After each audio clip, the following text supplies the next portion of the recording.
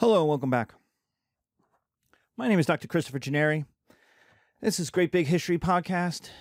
We continue our History 101 special lecture series with the Mauryan Empire. So the Mauryan Empire lasts 400 years, roughly. And it will go from the Indus to the Bay of Bengal, from the mountains to the ocean. And it will be a Indian empire. There's an asterisk to that, but it will be our exception to our foreign powers conquer India. The Mauryans are an Indian dynasty who will unite India.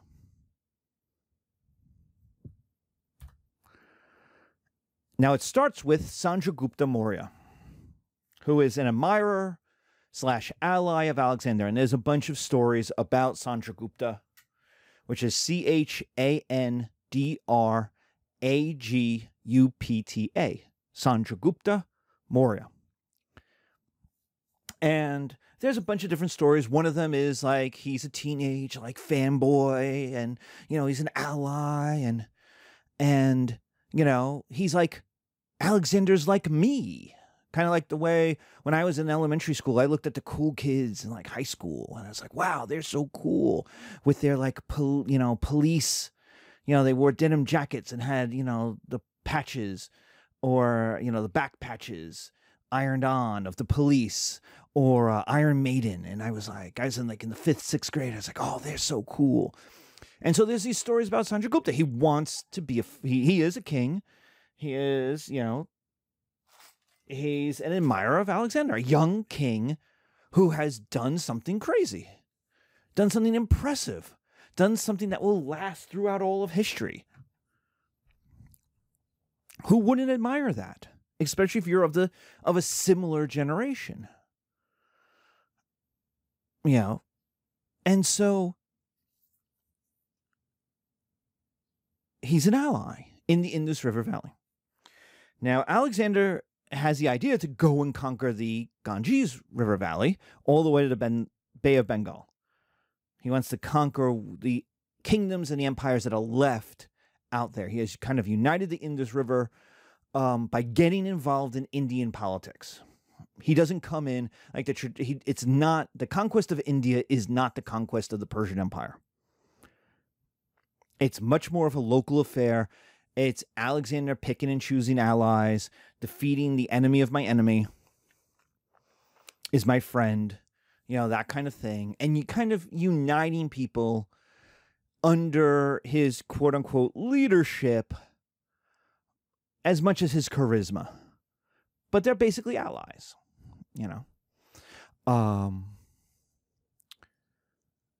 Afghanistan will become a major Greek power with a large Greek colony. A lot of the Alexander's soldiers will end up occupying what will become Afghanistan, and you'll get what's called the Greco-Bactrian Empire that will for a while kind of dominate Afghanistan and the Indus River Valley for a while.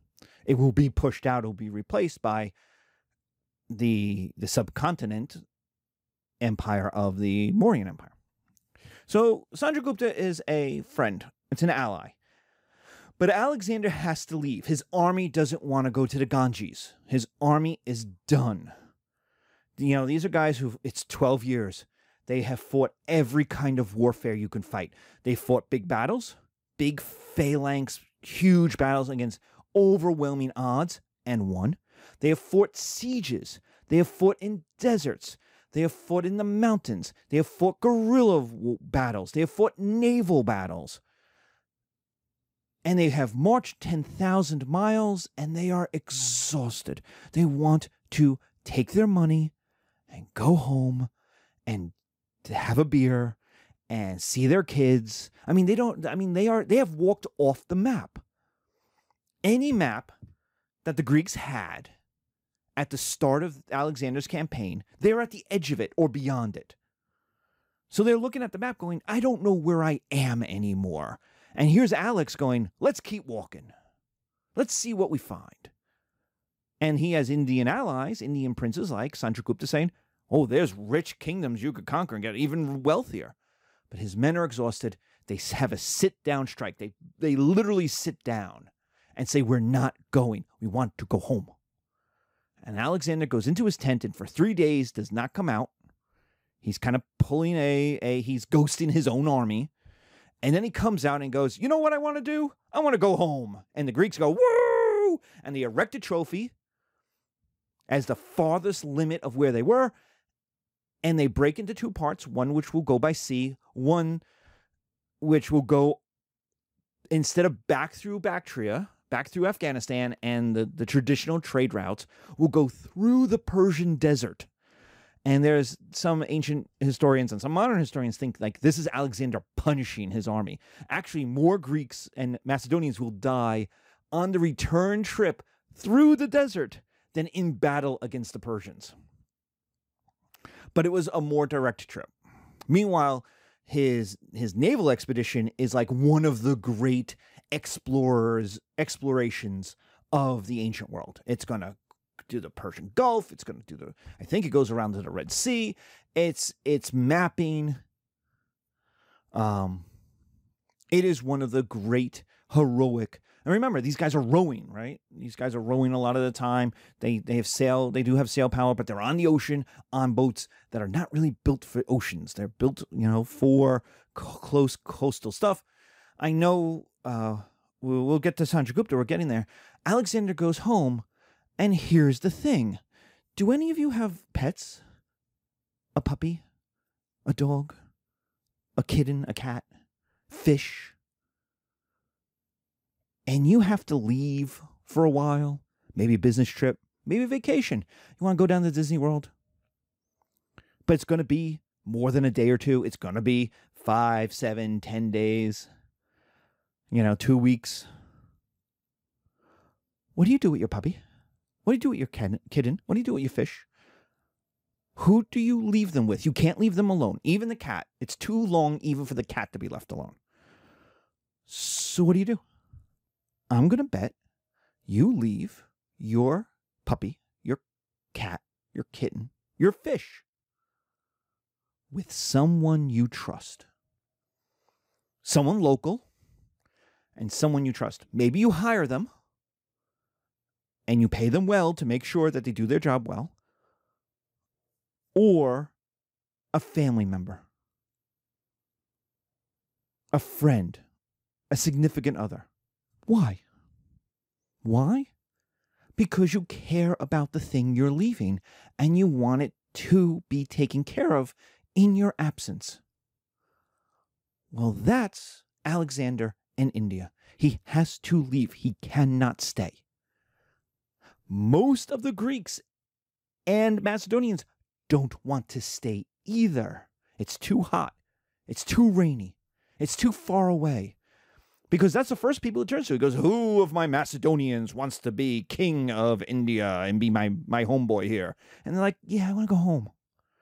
All right, who of my Greeks wants to be king of India and my homeboy here? And they look around at each other and they're like, I won't have any troops. I won't have anything. I'll be a foreigner and I'll be a stranger in a strange land. Yeah, I'm going home. And so that's where Sandragupta comes in. Sandragupta comes in and says, Alex, I'll do it. I'll be your man. I'll be one of your local kings. I am your ally. I'm your friend. I am with you. And Alex says, great, thank you. I could trust you, Sandra. I could trust you, Sandragupta. You're going to be awesome. And so Sandragupta then says, but can you leave a lot of that Greek technology, like torsion catapults and the ballistas, and you don't need them anymore, and I could use them. Especially the stuff that you invented, that the Greeks invented using Greek science to tear down walls during their sieges. I mean, I got elephants, but some of these new technology tools would be awesome. And Alexander says, sure, I don't need them anymore. No problem. That's the asterisk. Remember this. That's going to be the asterisk. When I say the Mauryan Empire is the only empire, native Indian empire to unite India, they are. With an asterisk that they're going to use, Sandragupta is going to use Greek technology to help him do it. It's not all Greek technology. It's a lot of Indian troops. It's elephants. It's a lot of traditional Indian warfare, subcontinental warfare. But he does also have this foreign technological advantage that helps him. So Alex leaves. He takes his army. He goes back through Persia, ends up at Babylon, where he gets sick and dies. Alexander's empire almost immediately breaks apart into pieces, into civil war, with his generals fighting each other, first to see who can put it back together, and then who gets what pieces. And we know, since we talked about this, it breaks into three major parts: Ptolemaic Egypt, Seleucid Mesopotamia, and then the Macedonia, Greece, Ionia part, which is Antigonus, I think, in the beginning. But it breaks into these three major parts, and then there's little kingdoms on the edges of those major kingdoms, and they're going to all be involved in fighting for the next 200 years, right? Well, what about India? India's 4,000 miles away, right, from all this fighting. And there's Chandragupta going, guys, anybody in charge? Anybody? Hello? Anybody? Okay. Well, if nobody seems to be in charge, see, they all care about the Mediterranean. They all care about controlling Greece and Egypt. India's far away. It's hard to get to. So Chandragupta basically acts on his own. He's like, he is totally loyal to Alex. Alex is dead. He is totally loyal to Alex's children. There are none. And the one that is born, and his wife from Bactria, and his brother, who is not mentally capable of being king, are all eventually wiped out. They're all eventually killed. So Chandragupta is now left to be like, okay, well, I guess I'll be on my own. I'll do my own thing. And he does something that is fair. He basically buys India from Seleucus. Seleucus is general, technically, of Mesopotamia. He's building Antioch. He's fighting against, in Asia Minor, trying to conquer the Ionians and the Greek Macedonians, Antigonus's empire. He's fighting Ptolemy in these seas. And he technically owns Persia, though it's very far away, and technically is a defender of, if not owner of, Afghanistan, Bactria, Central Asia, and technically he would say he is Lord of India. And Chandragupta's like, look, it's so far away. You want to come and fight? We could fight. But look, guy, Seleucus, you got other things to worry about. I'll give you 250 elephants. And you leave me alone. You give me India. And Seleucus is like, yeah, I can't defend India. I can't reconquer it. It's too far away. Sure, no problem.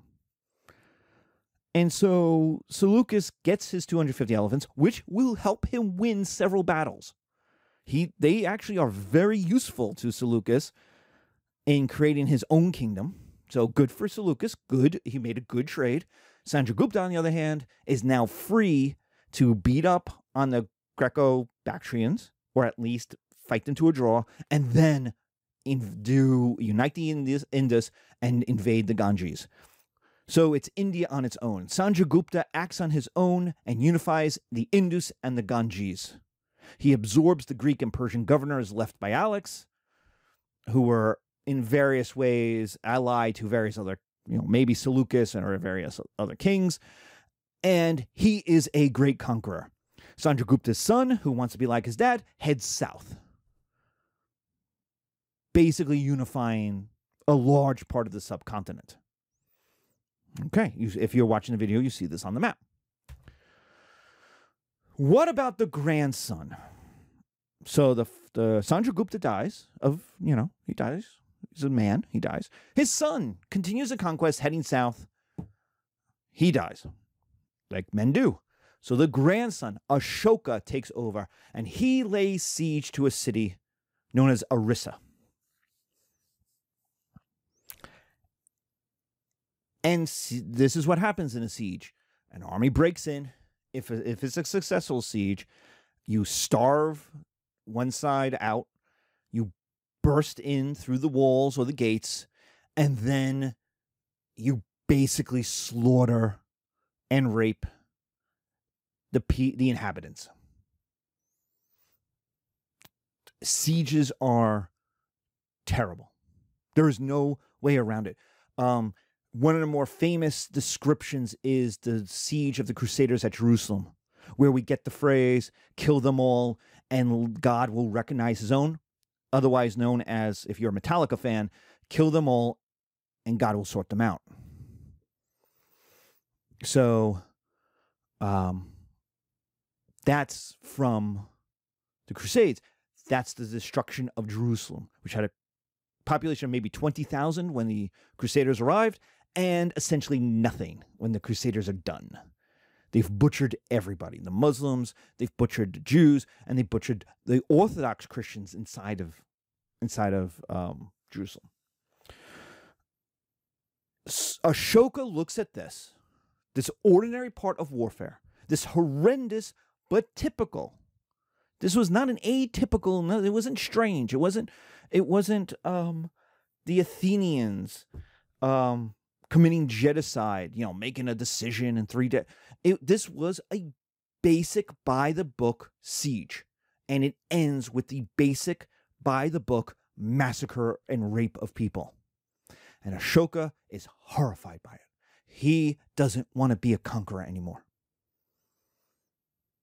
And so his decision is to change legitimacy. To not be a conqueror.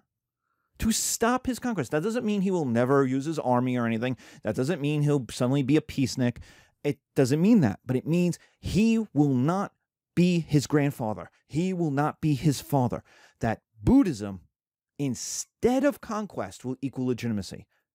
That the idea of a good king in the Mauryan Empire is not, can you conquer people and make them obey you? It is, can you give them a better life and make them like you? So happiness of the governed equals success. Buddhism, not conquest. Ashoka completely changes the nature of legitimacy in India. The government will help you live better. That's new. That's new in India, and it's pretty revolutionary anywhere else. We talked about protection, right? That was the basic form of legitimacy in most cities and Mesopotamian states. I will protect you from bad stuff.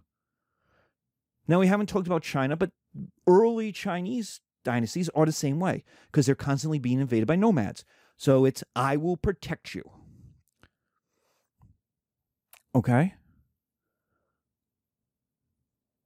Then there's the Code of Hammurabi, there's laws, and it's I will help you not be murdered. I will give you stability. So we have protection, then we move to stability. So government will help you live better. So how?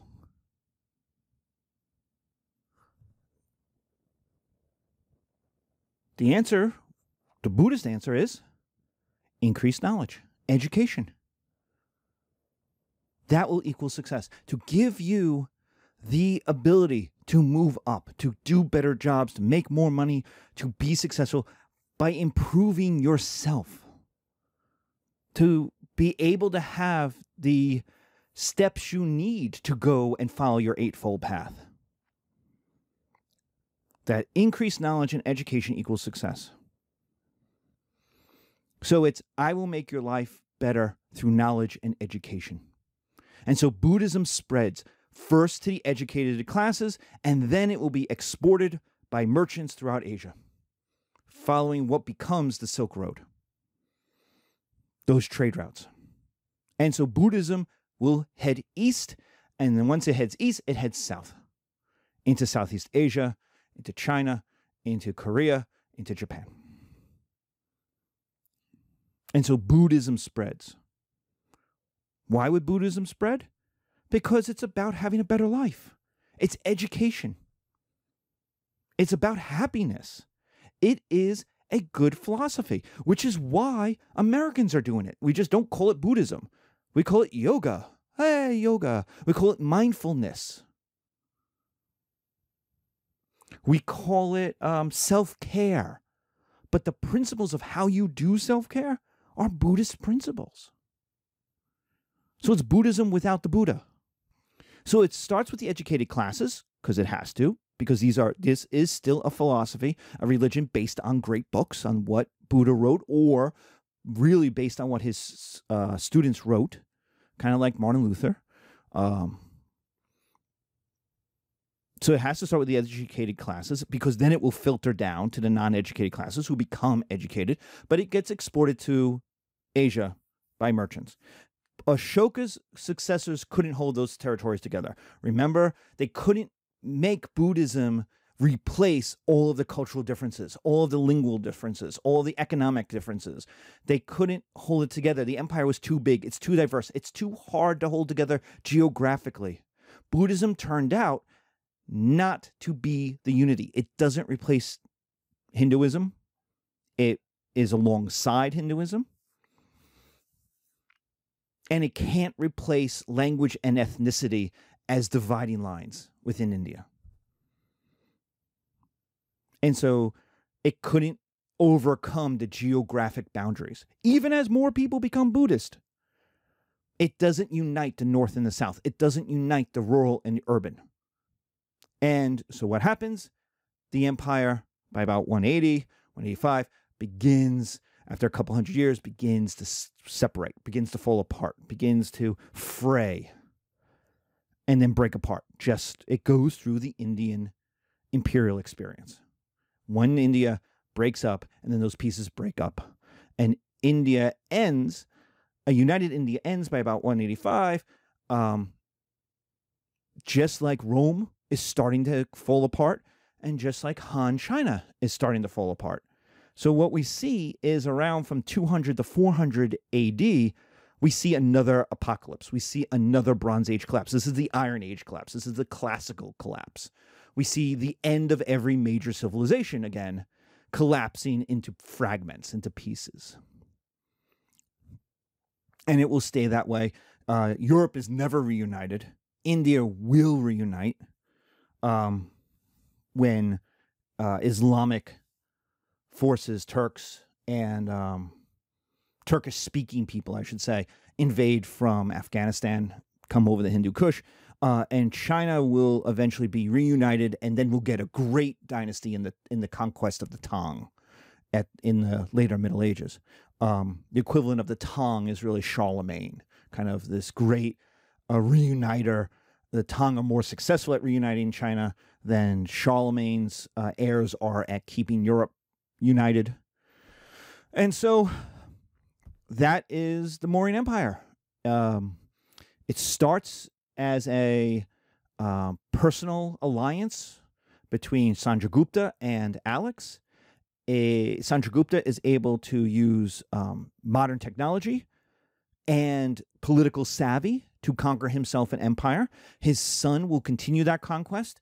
His grandson doesn't want to continue the same methodology of conquest and violence, so changes over to Buddhism and culture. That Buddhism and culture, that government legitimacy will be based on people's happiness, will be based on people's lives getting better, rather than protecting them from it getting worse. Ashoka will be a great king.